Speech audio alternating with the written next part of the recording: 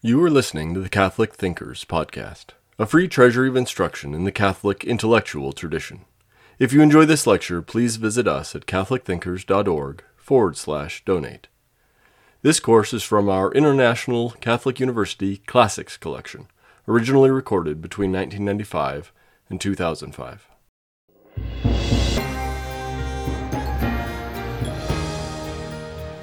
Praise be Jesus Christ. As we continue this introductory course in Catholic moral theology, we continue to look at notions, ideas that might seem philosophical rather than theological. We always have to remember the Catholic principle that grace builds upon, perfects, and elevates nature. Grace never destroys nature. So if we want to have a sound understanding of moral theology and the moral life of the Christian, we have to understand the moral good. We have to understand moral philosophy, which is why Professor McInerney has also been offering courses in moral philosophy. But for the purpose of our reflection on moral theology in this course, in this hour, we're going to look at the moral act.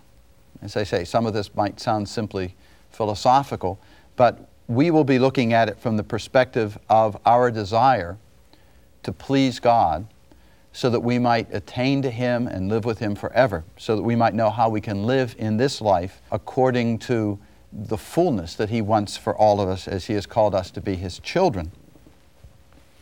Now the question is, what is a moral act? What sort of action is a moral act? How do we know that we are faced with something about which we ought to make a moral judgment? Now, we've been saying that reasonable human beings are to act in accord with their nature as God has created them. We are to act reasonably in such a way that we are acting in accord with our being, which means that we are acting in accord with our dignity. And by acting in accord with our dignity, we are able to give glory to God, since we are His image and likeness, and we reflect His glory. We have to see that the human person himself is the basic fundamental good on behalf of which we act morally. One of my favorite quotations from the great medieval theologian St. Thomas Aquinas is found in his book, the Summa Contra Gentiles. This is a summary of Christian doctrine that is put forth in such a way that it would be understandable to heretics, to Jews, to Muslims, and to infidels. St. Thomas wrote another great work called the Summa Theologica, which is specifically a reflection upon the Christian life, the life of baptized men and women. But as I say, in the Summa Contra Gentiles, St. Thomas wants to find a way in which he can explain Christian truth to people who aren't Christians. And it is in this work that I find one of the most enlightening sentences in all the writings of St. Thomas, which I think is key to our understanding the Catholic moral life. St. Thomas writes, God is offended by us only when we act against. Now, if I'm out lecturing and I have a live audience, I will stop there. And I'll ask members of the audience to finish the sentence. And this is the way in which they usually do it. God is offended by us only when we act against, and they will respond, against His will, or against His laws, or against His commandments. But this is not what St. Thomas tells us. St. Thomas says, God is offended by us only when we act against our own good. All God wants for us, all He wants is our happiness. This is why He's given us the commandments. This is why He ultimately came to us in Jesus Christ, so that we might be able to come to Him and be happy. As the author of the first letter of John says, that our joy might be full. He says, I'm writing these things to you that your joy might be full. God wants us to be perfected and full and integrated and happy. So God is offended by us only when we act against our own good, which means, in part, that we can look to the human person to understand what our good would be. And we have to understand what we are as human beings, and we have to see that God has created us as bodies. If we are going to be happy as human beings, we have to know what we human beings are. It's not enough simply to look at ourselves and say, well, I'm going to have some understanding of how we ought to act because I can see that we overeat, we get fat, we don't eat enough, we can't concentrate and do our work, so we have to have balanced meals. Yes, that's helpful. But we need a Christian doctrine fully to understand what we are even naturally. We must always keep in mind that we are creatures, that we have been created by God, which means that God has a purpose for us. And when God reveals something to us about how we ought to act, we know that if we act in accord with what God has revealed, that we will only find ultimate happiness. Now, it's very important for Catholic moral thought for us to have a firm understanding of what it is to be bodies. Now, this may come as a surprise to some of you, but the passions are very important elements in Catholic moral thought. Because God's created us with passions. He's created us with appetites. In other words, we have these inclinations that draw us to certain goods. And they're of the body. And we have to incorporate them into our understanding of the human act if we are to understand what it is that will actually lead to our fulfillment. We as human beings are soul and body, not one or the other. In fact, St. Thomas at one point is reflecting on the soul in his Questiones Disputate de Potentia Dei, disputed questions about the power of God. And in it, St. Thomas says, well, it's the goal of each of us to be like God. And you say, of course it is. And then he goes on and says, God is non-corporeal. God's a spirit. He doesn't have a body. And you say, yes, of course, that's right.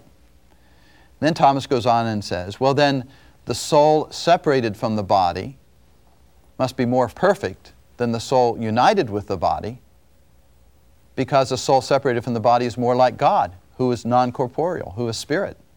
And you think, well, yes, but Thomas is tricking you here. He's doing this argumentation, making you think that this is the way in which you ought to go. And Thomas stops there and says, no, that's not right. Because it's the soul's perfection to be united with the body. It's God's perfection to be spirit.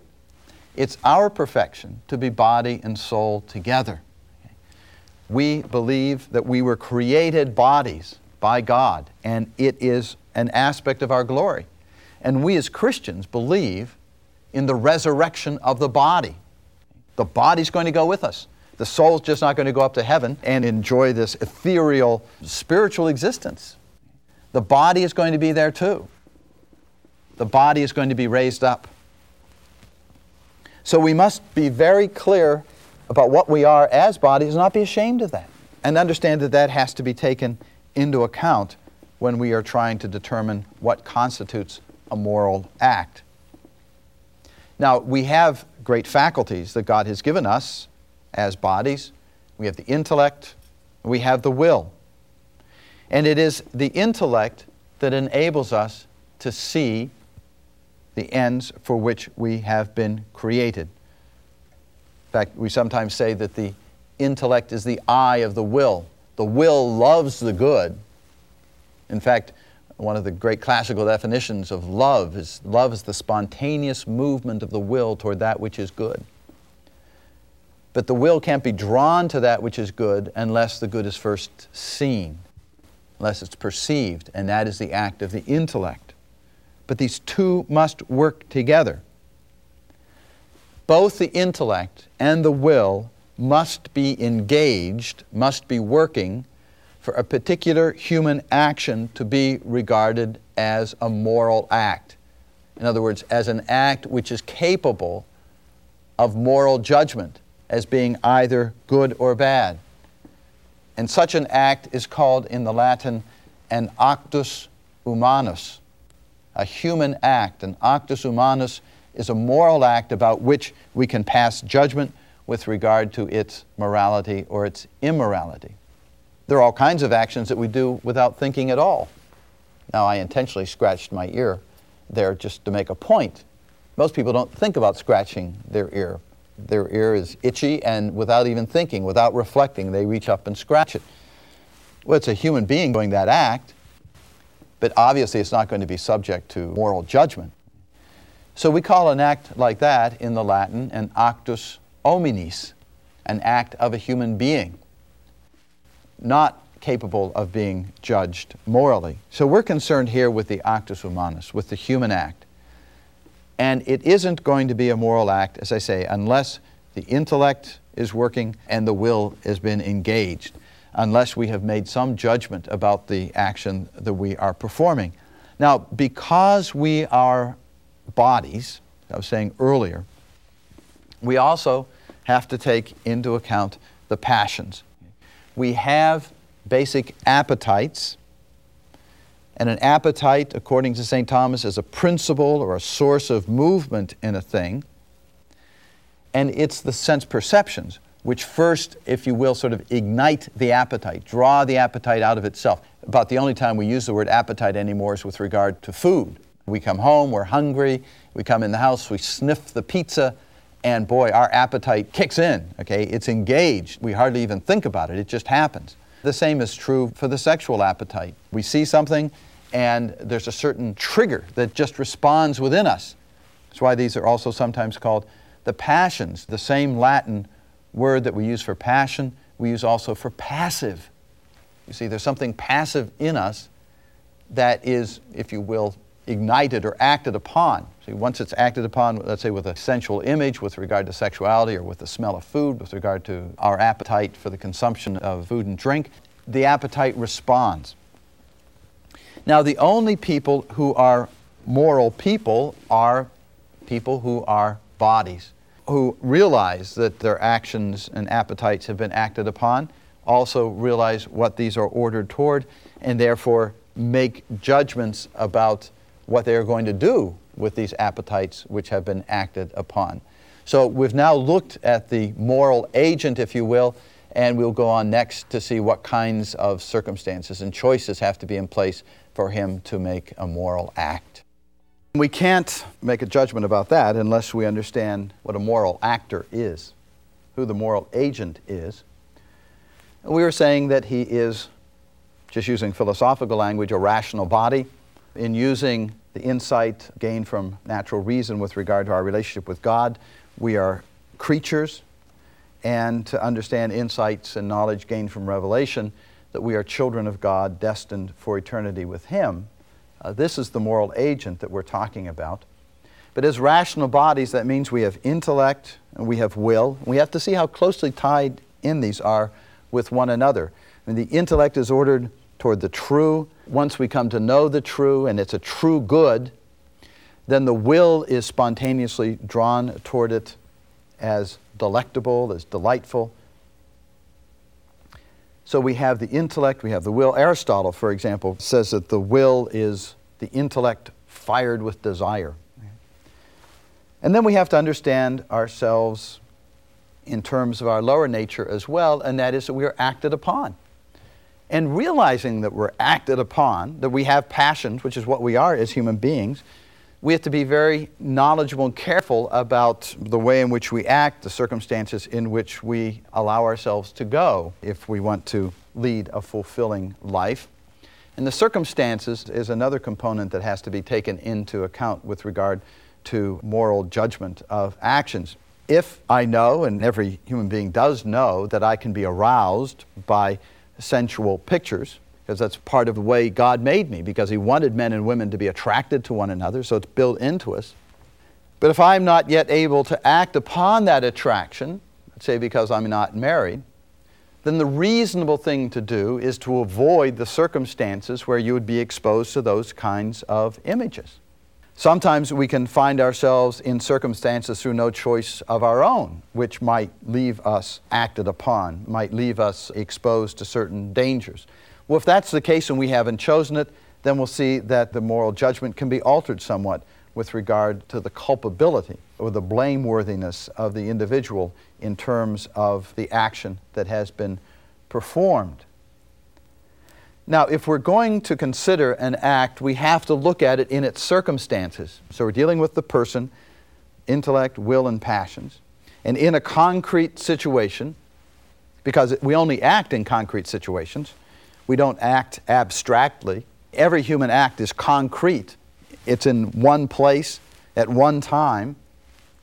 So we have to take the circumstances into account. They will even help us understand what a given act is. Sometimes the same physical act can be understood differently by virtue of the circumstances within which that act is performed. Circumstances can actually make any given act more or less grave. Now, the Catholic Church is very, very realistic about human nature. It shouldn't be surprising that we find our courts of law, for example, taking the same kinds of things into account. Let's say you have a man who's been charged with murder, and if it's a jurisdiction that has the death penalty, very frequently they will have two trials. One trial will be to determine whether or not the man did the deed of which he is accused. And then there'll be another trial, which will be the sentencing trial.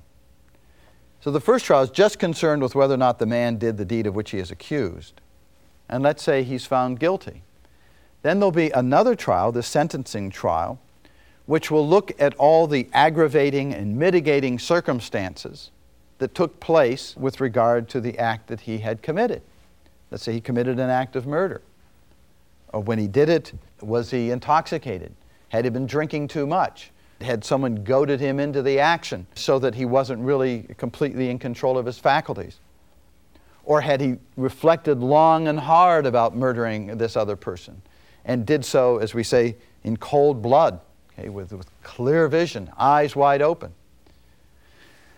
Now, when the sentencing court makes its judgment, it will allow itself to be guided by these mitigating or aggravating circumstances, so that the judgment will be somewhat less harsh if the individual has not been entirely free in his performing the act, or if he did so out of ignorance. So these kinds of circumstances are taken into account when we are passing judgment on the type of action that an individual had performed. Circumstances, as I say, can make an act more grave or less grave. They can also increase or diminish the guilt of the individual. But circumstances cannot make a bad action good. However, they can make a good action bad. Well, that might not seem fair, but our Lord said, the way is straight and the gate is narrow that leads to eternal life. The moral life requires a certain precision and clarity of vision and purpose. But the Church will consider, the moral theologians will usually consider, these 6 circumstances when they're passing judgment on an act. Who, what, how, where, by what means, and when. Who, what, how, where, by what means, and when.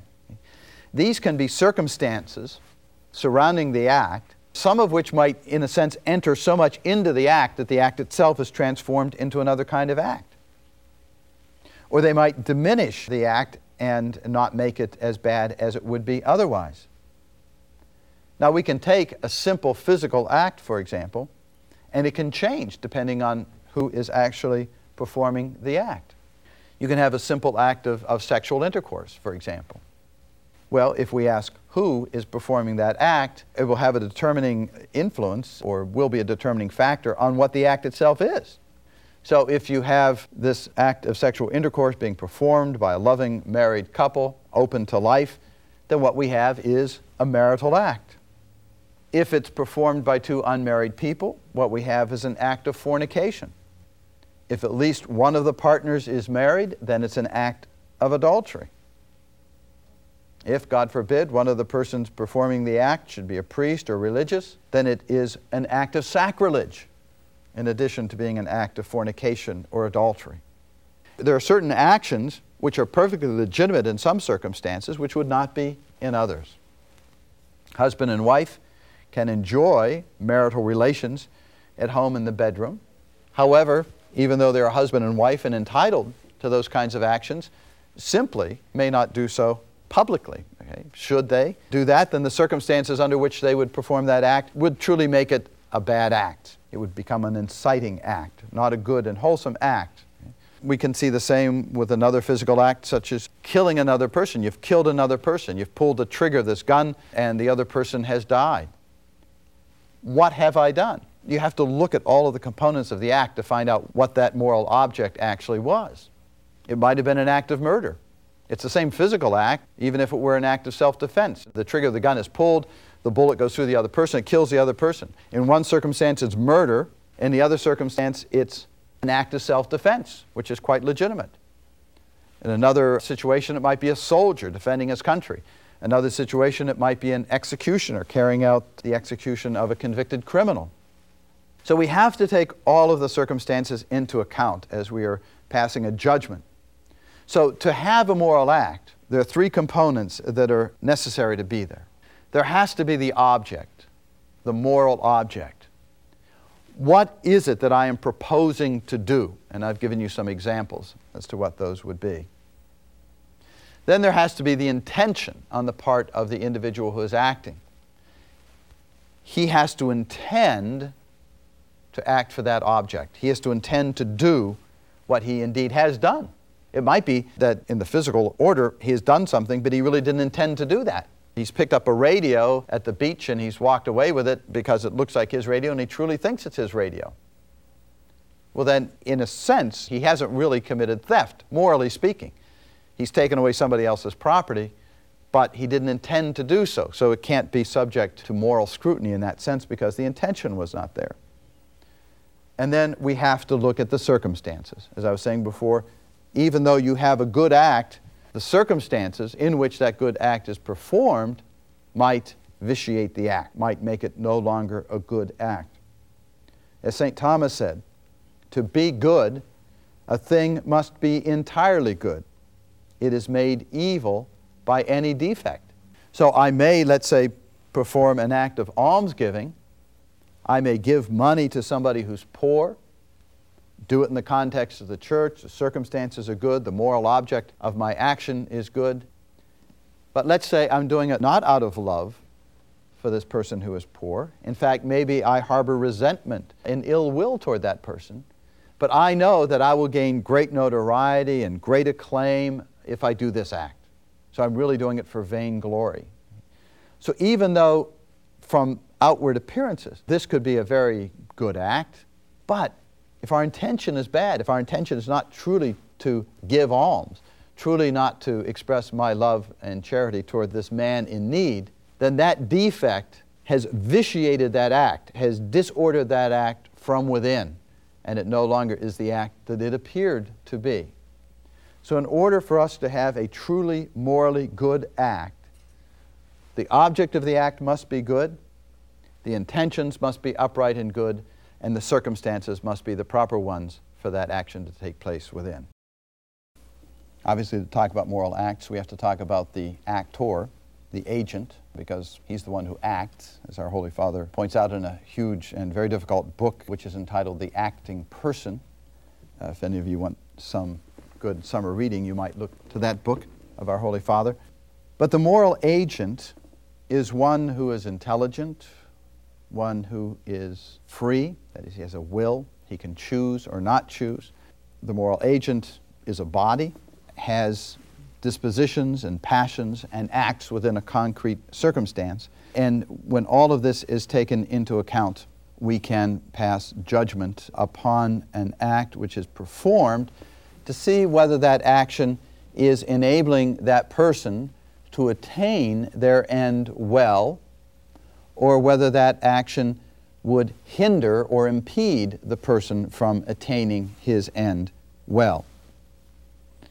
And if the act that is chosen is consonant with the end that he is pursuing, and indeed one of his God-given ends, then we say this is a good act.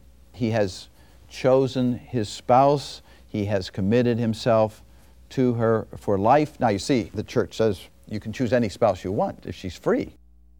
The essence of the moral life is to make the choice of some good out there, and the choices are almost unlimited. That's one of the beautiful and exciting things about the moral life of the Catholic. We understand it as being a life which pursues happiness and the good which ultimately can be found in God alone. But by choosing all these goods out there, There's a very beautiful saying by Gustave Thibon, a Frenchman, who says that man seeks in woman what God alone can give.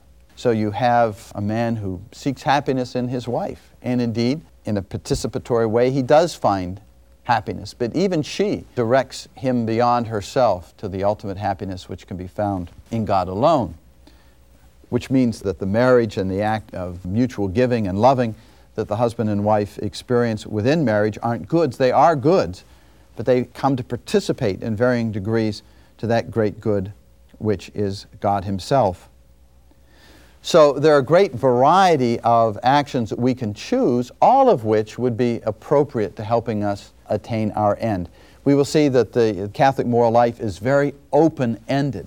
It's not confining, it's not restrictive, it's not narrow. It doesn't say this is the only way in which you can act in order to find eternal life. In fact, within the Church, just the variety of vocations that we have, which most other Christian bodies don't have, that you can find your eternal salvation as a spouse and a parent, or as a consecrated virgin, as a hermit, as a monk, as a teaching religious sister. There's a great variety of the goods that can be chosen to help us attain our end. But the object that we are choosing, the moral object itself, must be appropriate to the attainment of our God-given end. The intention must be upright and the circumstances must be appropriate, as we were saying. So when we pass judgment on an act, we have to say the man knows what he is doing, he has to be free to do it, and he also has to do it in the right kind of way. Now, in doing that over and over again, we find that the human person becomes habituated to certain kinds of actions.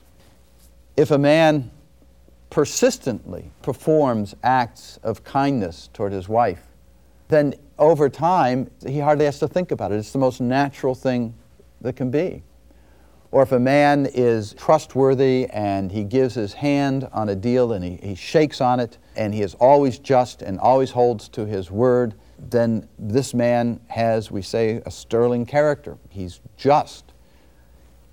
Now, we know that his behavior will be predictable.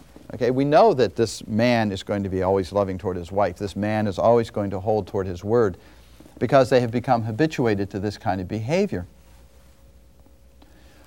When we perform moral acts over and over again in such a way that they become second nature to us, we become habituated to them, and they enable us, these habits enable us to attain our end well, we call them good habits or virtues. But of course we can make bad choices too. We can choose to stay out too late all the time and to have too much to drink before we go to bed so that we wake up with a hangover.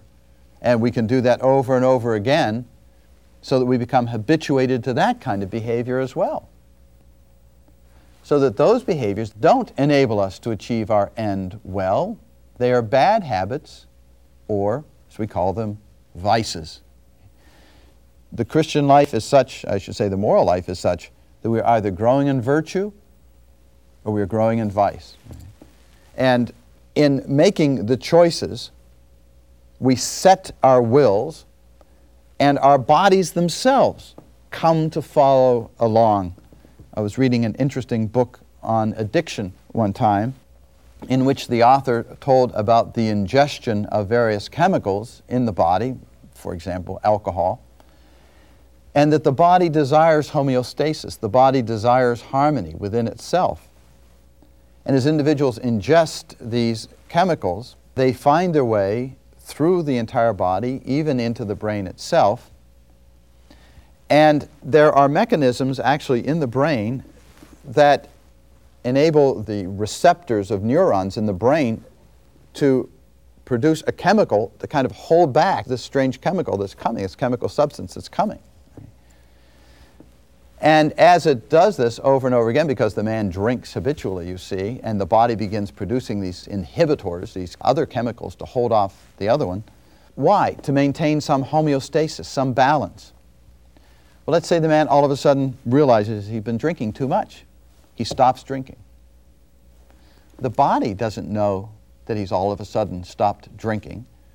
And in the brain, these inhibitors continue to be produced because they're anticipating the onslaught of these alien chemicals.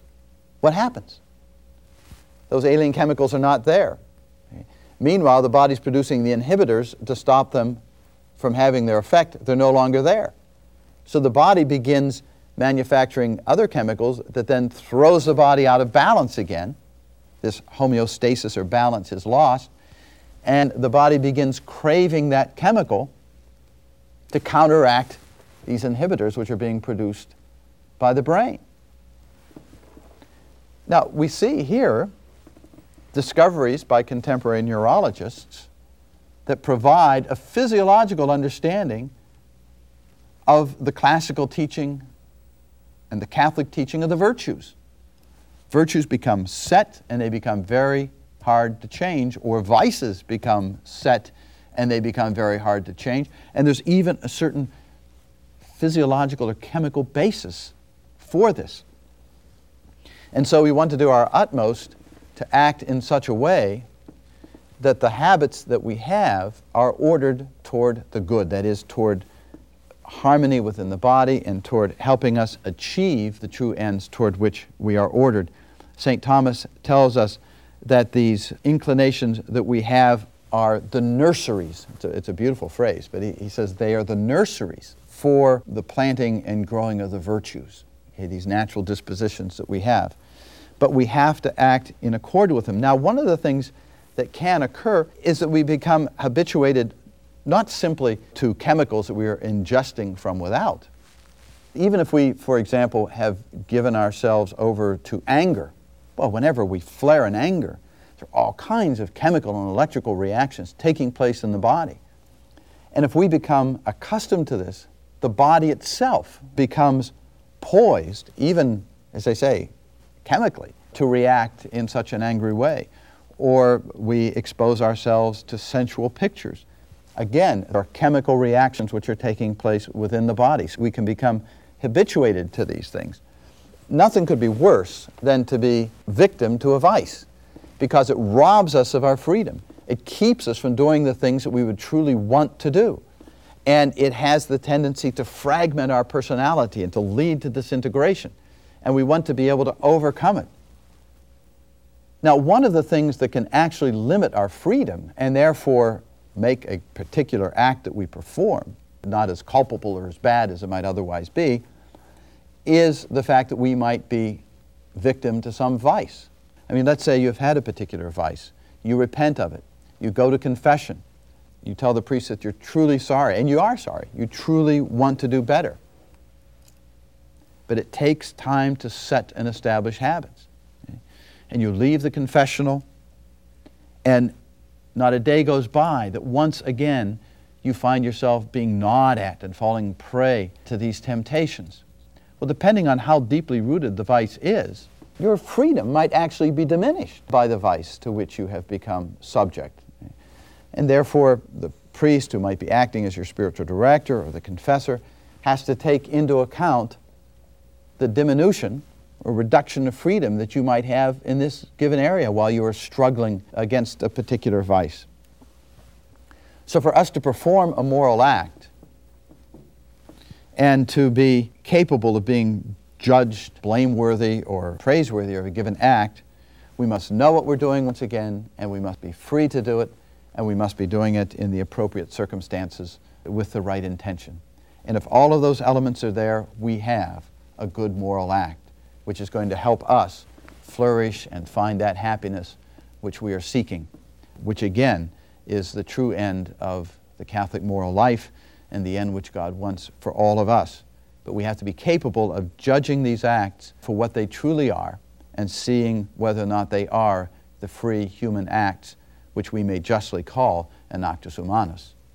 We don't have a whole lot of time in this segment, but there's a notion that I want to get across which is very important, which we find in most of the classical moral texts, which you don't find as much anymore, but I think it's very useful for us to have in our minds if we are going to be able to pass judgments on moral acts.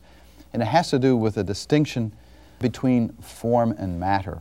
And now this again gets quite philosophical, but the Catholic Church embraces all truth which comes its way because all truth is of God.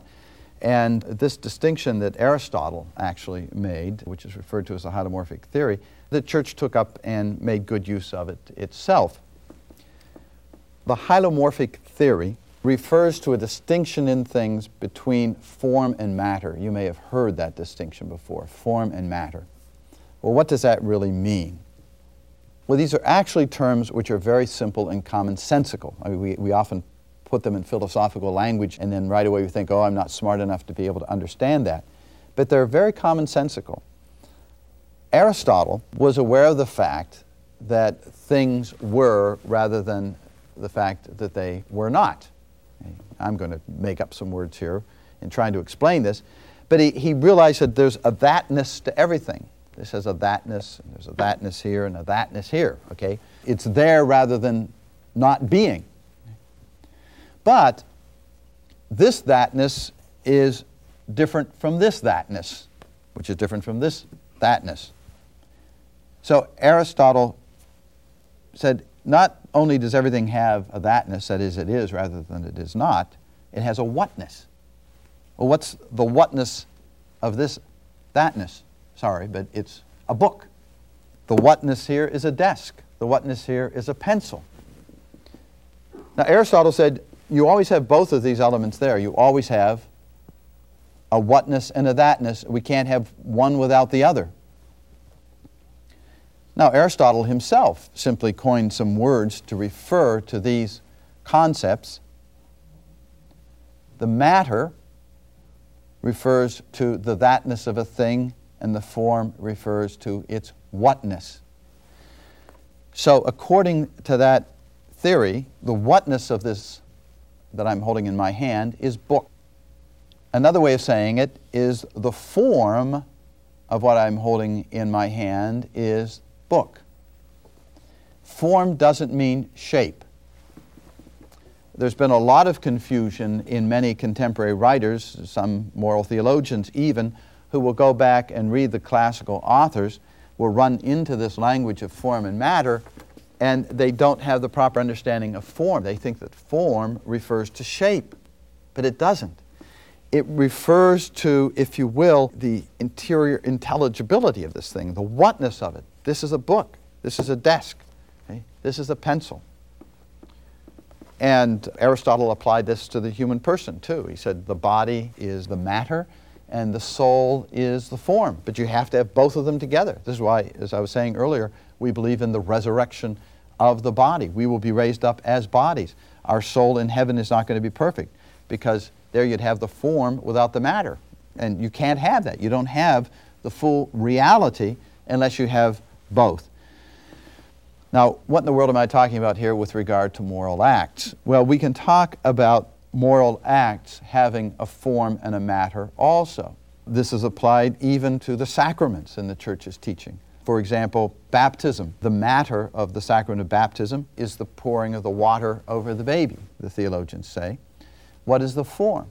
The form is the priest saying, I baptize you in the name of the Father and of the Son and of the Holy Spirit. You bring those two together and what you have is the one act of baptism. As St. Augustine said, if the priest weren't saying the words, I baptize you in the name of the Father and the Son and of the Holy Spirit, what would you have? And Aristotle says, you'd have the baby taking a bath. So that form must be there to bring the reality into being. Now, the same is true when it comes to human actions. The actor, the moral agent, has to bring the interior reality to the act that he is performing through his intention, his intentionality. This is why, in a sense, we can look to the young man who took the radio off the beach thinking it was his radio. Well, is he truly guilty of theft? Theft is the unjust expropriation of someone else's property. Did this young man expropriate someone else's property? Well, yes, he did. Did he do it knowingly? Well, no, he didn't do it knowingly. So in a sense, that condition of the unjust appropriation of someone else's property, justice is a moral virtue. It can only be expressive of an act that one has interiorly executed or performed. He didn't realize he was taking someone else's radio. So materially, that is, he's taken the matter away with him, but he wasn't intending to steal the person's radio. So we say it's not formally an act of theft. Now, this is important when we make certain distinctions with regard to moral actions, because there can be some actions which, objectively speaking, are wrong. They are disordered. They don't enable a person to achieve the end that he is pursuing.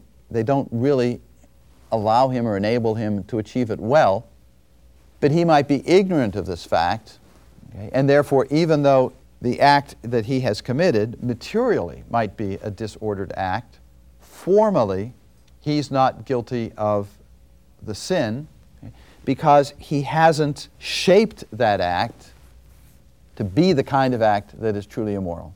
He hasn't known any better. St. Thomas tells us that the act receives its species from the end. In other words, it's by virtue of what we are intending to do, thinking we are doing, and freely go ahead and do, that we make the act be what it is. Now again, as I say, objectively speaking, the act that is performed could well be an immoral act. But if the individual is not aware of that fact, he may be committing a bad act because it's disordered, but in a sense it's not immoral. It's not held against him in a blameworthy way.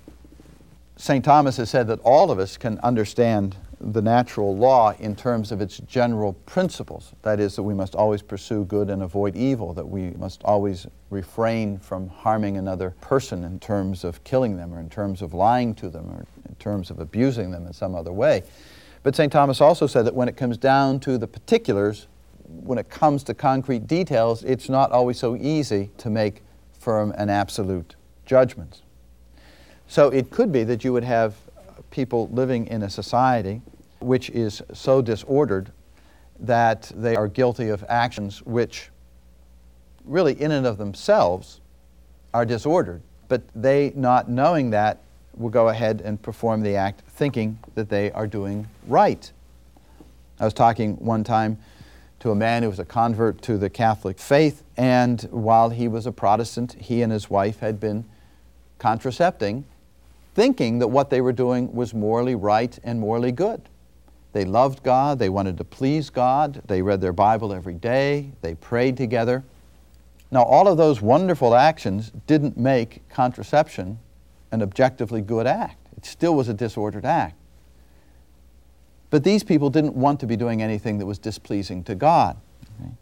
So even though the act was disordered, they were ignorant of this fact, and in a sense it wouldn't have been held against them in terms of a subjective guilt. Now, when he came to realize that this was wrong, he changed his action. Why? Because his deepest desire was to know God and to love God and to please God. And when he came to understand that God's church taught that such behavior was actually harmful to oneself, St. Thomas says God is offended by us only when we act against our own good, as I indicated earlier, then he was more than happy to refrain from that kind of behavior. So we have to be able to make this distinction between form and matter. It's a terrible thing to blaspheme God. Terrible is hardly the word for it. It's unspeakably bad. And there's something known as heretical blasphemy, and that is if we would ever say anything about God which is contrary to His nature and offend His goodness and His dignity. So to say that God is cruel would be heretical blasphemy. But if you have a mother who sees her dear child dying a slow death from leukemia, and the mother in her anguish says, how could God be loving if He allows this to happen? He must be cruel. Look at my poor little girl. Well, such a statement, materially speaking, would constitute heretical blasphemy. But this woman doesn't really mean it. She's racked by anguish. She's feeling great sorrow over what is happening to her child. She's not really meaning to blaspheme God or to say heretical things about him. So one would say that even though it might materially be this kind of act, formally it is not. Okay? It doesn't have that character of that immoral act. And any priest would understand that as he would provide comfort and solace to a woman in such an anguished situation. But one of the things we must always try to do is to bring our thinking and our wills into line with reality itself, so that we don't find ourselves with a split between a material act and a formal act, where materially we might be doing something that's bad, but formally we're not guilty of it because we don't see it. The ideal is that we always bring our minds into conformity with truth itself, as the Holy Father said in his encyclical, the splendor of truth, veritatis splendor, so that the actions we perform materially and formally will show forth the glory of God. We hope you enjoyed listening to Catholic Thinkers. Please visit us at catholicthinkers.org/donate to help us keep this content free.